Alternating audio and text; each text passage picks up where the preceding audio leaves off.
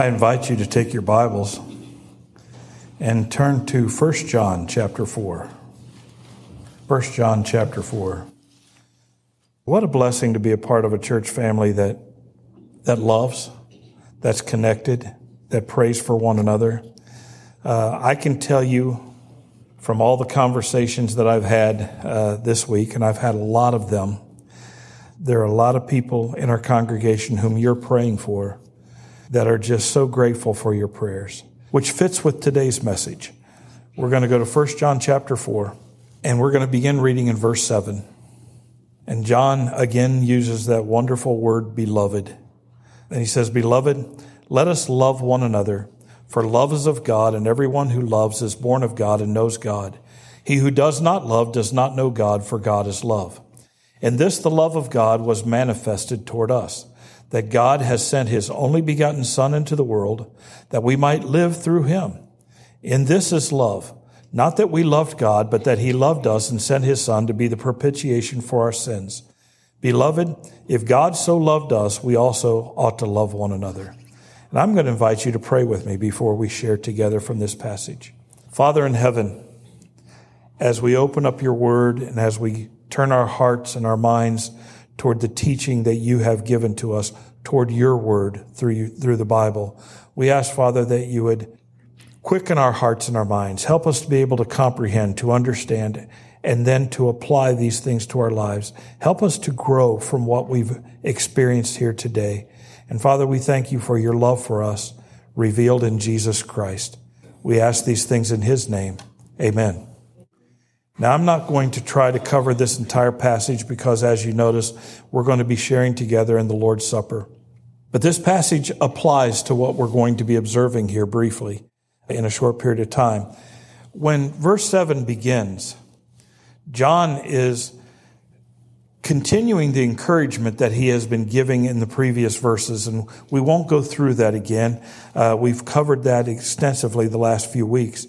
But now he turns his attention. Not only are we protected, not only is he who is in us greater than he is in the world, not only are we to test all the spirits, and that not only are we to do all those things, but we are to love one another. And that one another is important.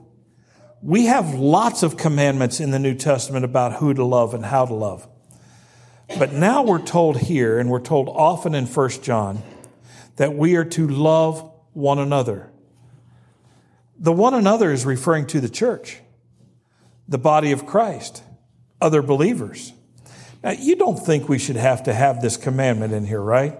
We shouldn't have to have this instruction that we are to love one another, should we? We're saved. We're born again. We've been bought with the blood of Christ. So why should anyone tell us that we need to love one another? Well, there's a very good reason. Because we struggle in loving one another. You know, we struggle in understanding what that means. But we're told in this verse that we're not just to love one another, but we're to understand why we are to love one another. For love is of God, and everyone who loves is born of God and knows God. We have this encouragement that we are to love one another, and then we're told why this encouragement is given. We are encouraged. By the way, he says, "Let us." That's an encouragement phrase. That's a phrase that, he's not commanding. He's not hammering home. He's saying, let us love one another. Loving one another should not be a burden. Loving one another should not be a bother. We need to be encouraged to do that. And we're supposed to encourage one another, according to Scripture, to love and good works. We're to encourage one another. And the greatest act of encouragement any of us can do for those around us is to model that thing we want to encourage others in. You want to encourage other people to love and good works? Guess what? Obey Scripture, honor Christ, love other people, and do good works. And other people will see that. They'll glorify your Father in heaven, and they'll be encouraged in that. Show people what this looks like. Demonstrate it. This encouragement is to love one another. And then we're told why. For love is of God. Now, that makes sense, doesn't it? We know God is love. We've read that in this passage in this book. We know that for God so loved the world. We know that God demonstrated his love toward us and that while we were yet sinners, Christ died for us. We understand that God loves and that God is love. But love is of God. Love is from God. That's not the only thing that is of God. The peace that passes understanding is of God. The inexpressible joy that Scripture talks about is of God. We are of God. And he's going to talk about that in a moment. Love is of God. And everyone, this is tricky, I hope you're listening, everyone who loves is born of God and knows God. And you know what I like about that verse? Be prepared, I'm getting ready to be sarcastic, okay? Some of you need me to tell you that in advance, and so I'm letting you be warned. Since everyone who loves is born of God, then everyone on earth is born of God, because guess what? Everybody loves somebody, right? Ask one of those old croners, everybody loves somebody, right? So everybody's saved. Everyone knows God, right? They're born of God.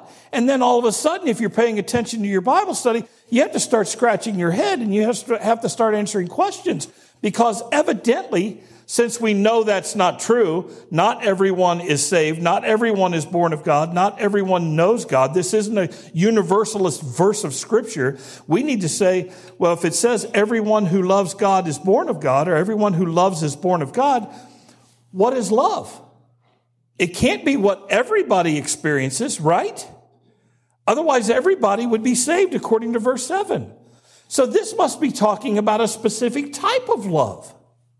A unique love, a love that the lost person or the atheist or the person who does not profess a relationship with God through Jesus Christ, a love they know nothing about, a love that is unique to those who know God and are born of him.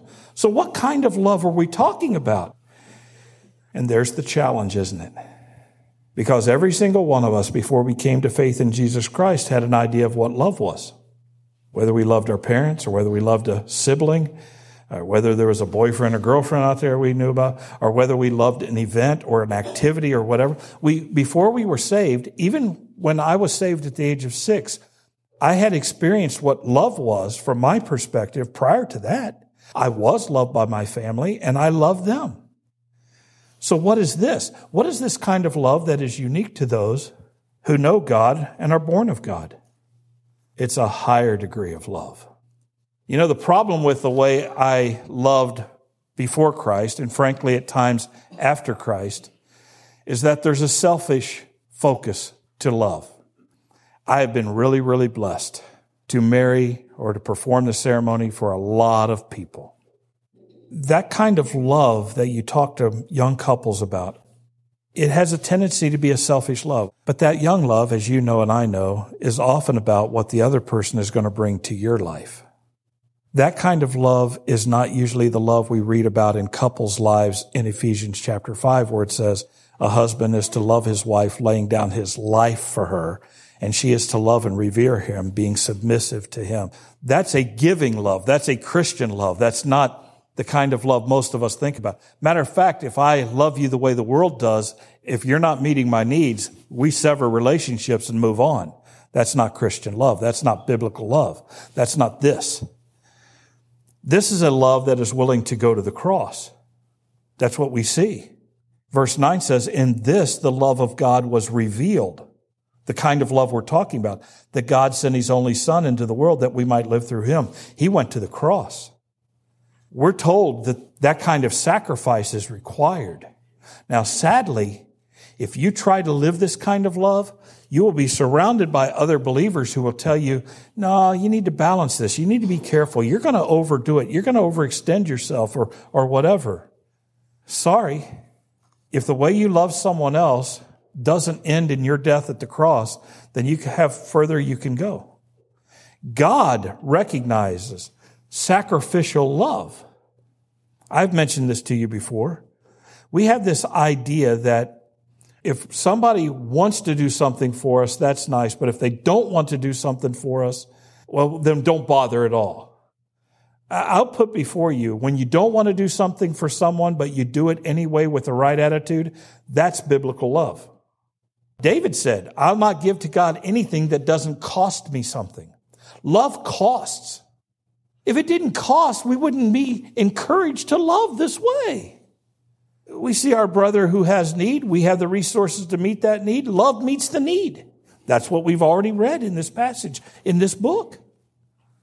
We need to challenge ourselves with God's view of love, not our comfortable view of love. Not like, well, I've gone far enough. Well, they don't really need this. And on top of all of that, in our loving one another, we can't qualify other people to see whether or not they're deserving of our love.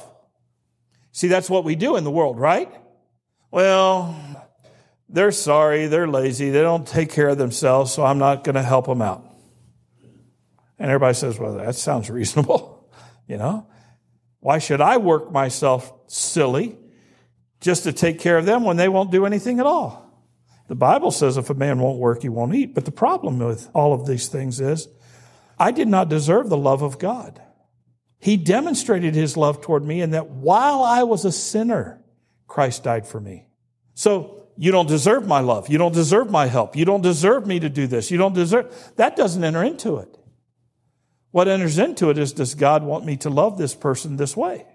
That's it. If you have a doubt of whether or not you should do that, the answer is yes. Why? Because I'd rather fail loving someone genuinely than not love them when I'm supposed to. This love is not convenient. It doesn't operate within our calendars.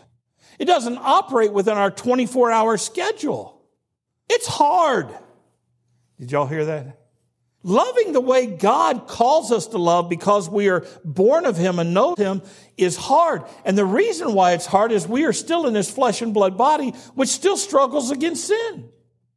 I mean, if I have to help you, if I have to love you, if I have to give to you, I have to take away from me. And we all know me is the most important person in the world. And we all say, oh, that's silly. And yet we wrestle with that every single day of our lives. We do. So it's a kind of love that comes from God. We measure this love against His love for us. Verse 8, he who does not love, and I would add, he who does not love as God calls us to love, does not know God. Now that's harsh. That's serious. If you do not love the way a Christian is supposed to love, a follower of Christ is supposed to love, you can't claim to know God because God is love. I have been born again. God is my Father. I have been born again. I have a new birth. I'm a new creation. I am part of God. I am of His seed. I am a brother of Jesus Christ. God has given me life through His love, through His Son, and I have Jesus who models what that love looks like, and God who is the source of that love, and has demonstrated it so I could be forgiven of my sin and saved. If I walk through this world and do not love my brothers and sisters in Christ the way God has called me to, which is more than just simply affection, love them with my goods, love them with my time, love them with my attention.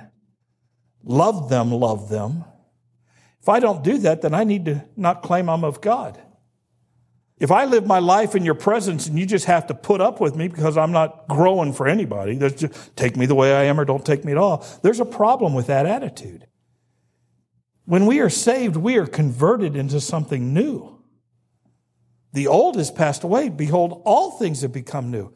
I was lost in my sin. Now I'm born again to new life, to a forgiven life, to an eternal life in Jesus Christ. Changes should be made. Some of those changes are automatic. It's amazing how the Holy Spirit coming into your life just puts a different perspective on everything. But according to the Bible, with all of these instructions and encouragements, and a lot of these changes need to be put on. We need to strive to grow in these things. Do you know what's amazing about this? And because of communion, I'm not going to go further with this. But you know what's amazing about this? When we love the way God says to love, the joy and the peace and the freedom we experience is unlike anything else. It does not feel good being stingy. It doesn't. It doesn't feel good to be greedy or selfish. There's guilt associated with that because we know what God's Word says. There's not peace in our hearts because we're in conflict. Sometimes we go to other people for counsel in these situations, and we're hoping they tell us that our stinginess is okay, so we can legitimize our lack of love. That's a problem. And by the way, don't be the person who counsels somebody to not love. Well, I don't know, that seems a little extreme. And then gives you 100 reasons why you shouldn't. You only need one why you should. God is love. Act like your Father. Isn't that awesome? This isn't easy. And please don't think that because I'm sharing like I'm sharing, as bold or as encouraging as I am, that this is all gravy for me. I deal with this stuff all the time. My wife and I deal with this all the time. But praise the Lord, I can tell you this. The more you yield to the Word of God and to the Spirit of God in loving or doing anything He says, the more you realize the great rewards and benefits that God wants us to know, and the easier it gets. It does. I don't know what your particular situation is. I dare say that most of us have areas where we have no problem loving someone else. None whatsoever. And then areas where it's really a challenge. Maybe time's not a problem, but money is. Maybe money's not a problem, but time is. I don't know.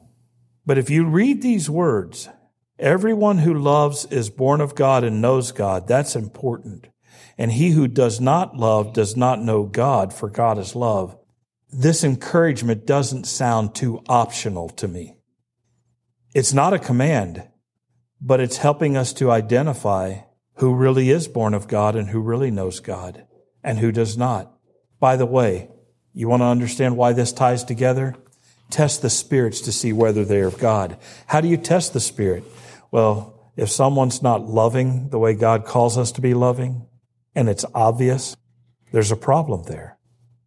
I'm praying that you, along with myself, recognize this kind of love.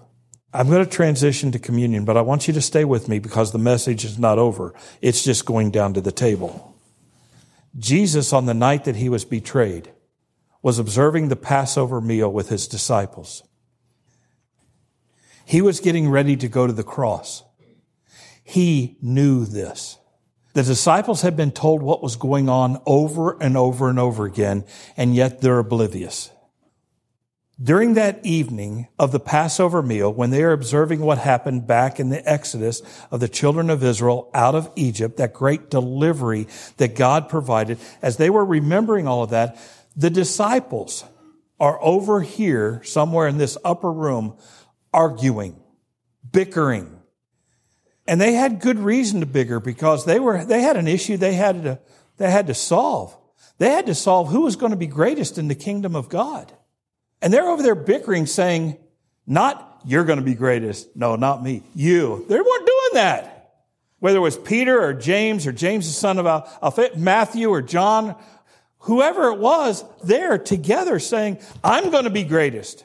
Can you imagine such a thing? And somebody, no, I'm going to be greatest. You can't be because, can you imagine? It's beyond comprehension that grown men who'd walked with Jesus for 3 years, who are getting ready to observe the Passover, the most solemn sacred event in Jewish history, they're arguing like 5-year-olds who should be in charge. And you know what Jesus does, right? He takes off his outer garment. He picks up a basin of water that was there to wash feet. Evidently, nobody had bothered washing anybody's feet. Not even the masters, not even the Lord's. And he picked it up, puts a towel in his undergarment, and he begins, like a common slave, to wash his disciples' feet. He doesn't say, y'all need to knock it off. He doesn't say, you're all a bunch of selfish babies, grow up. He just picks up a bowl, picks up a towel, and begins washing feet. He comes to Peter. There's a discussion. You'll never wash my feet. Peter gets it. They all get it. But Peter he argues, if I don't wash you, you can't be my disciple. You have no part of me. He said, then wash all of me, Lord.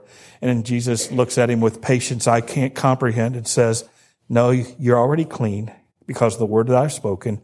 You only need your feet washed. And he washed his feet. He gets done. He puts everything down. By the way, his feet are still unwashed. His feet have not been washed, but the 12's are. He puts on his robe and he says, what I've done is an example to you. This is what you need to do with one another. I have loved you.